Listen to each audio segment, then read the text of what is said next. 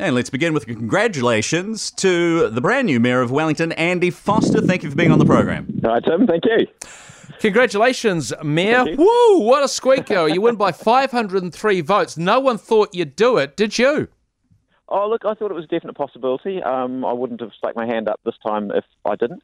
But before I did, a lot of people were saying that they weren't happy with the way things were going or the lack of progress. They wanted some change. And I was just looking to see if anybody else was going to put their hand up that was a credible opponent, and nobody was. So I just said, well, look, if I can get the support that I need to do this, I'm going to give it a go.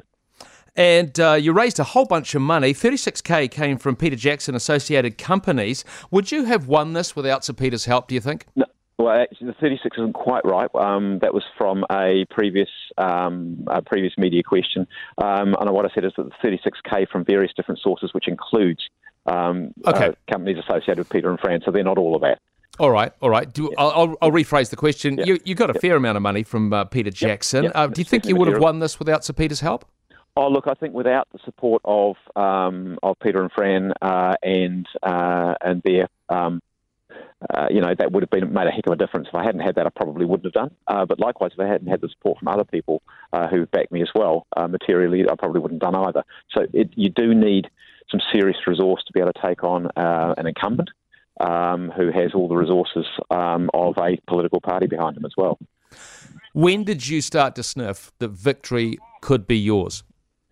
Oh, well, look, just right the way throughout the campaign, I was getting so much positive feedback, people saying they wanted a change, people saying they were backing me as well. So it was both, a desire for change, but also positive support for me. And I thought, gosh, there's so many people from so many different parts of the city saying that, and so many walks of life. I thought this has got to be definitely on. I wasn't hearing anybody saying that they were supporting Justin, but I was going, there must be people out there doing that. So I couldn't call it. It can't be me. It can't be me. I just said I know we're in with a chance. And indeed, it was almost the exact same number as supporting him as we're supporting you. Have you been to Peter Jackson's house? No.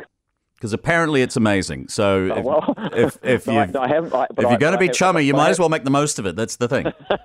But I have been to Park Road building and got to see some of the toys, which was pretty cool. Okay, so we both share an interest in military heritage, right? So that was one thing we certainly hit it off on. How much for you? When you talk about the mood for change, but how much was this really about that Shelley Bay housing development?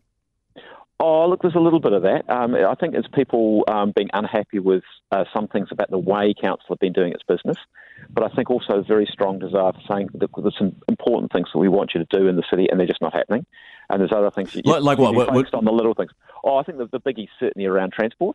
That's probably the major one, but also I think there's certainly, in some of that degree, that's not entirely Justin's fault. The feeling that we got Civic Square, which is kind of almost a no-go area at the moment.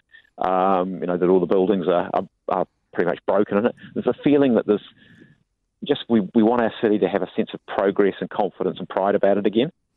I think they also, Wellingtonians also want to be able to catch the bus. Are you going to fix the fracker, otherwise known as Wellington's buses? Come on, tell me now.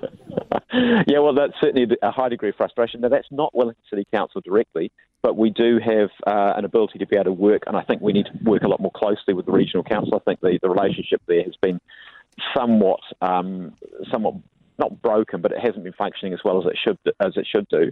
But what we can do is we can do bus priority. So we finally got the two councils on the same page. So we will be going out early in the new year talking to the community about putting bus priority lanes in. That helps make the bus service more reliable and more efficient. Well, congratulations again. Thank you for being on the program. Get yourself an invite to the Jackson House. Pleasure. And we will talk another time. It's new Wellington Mayor Andy Foster. Enjoy your Sunday. Thank you. Cheers.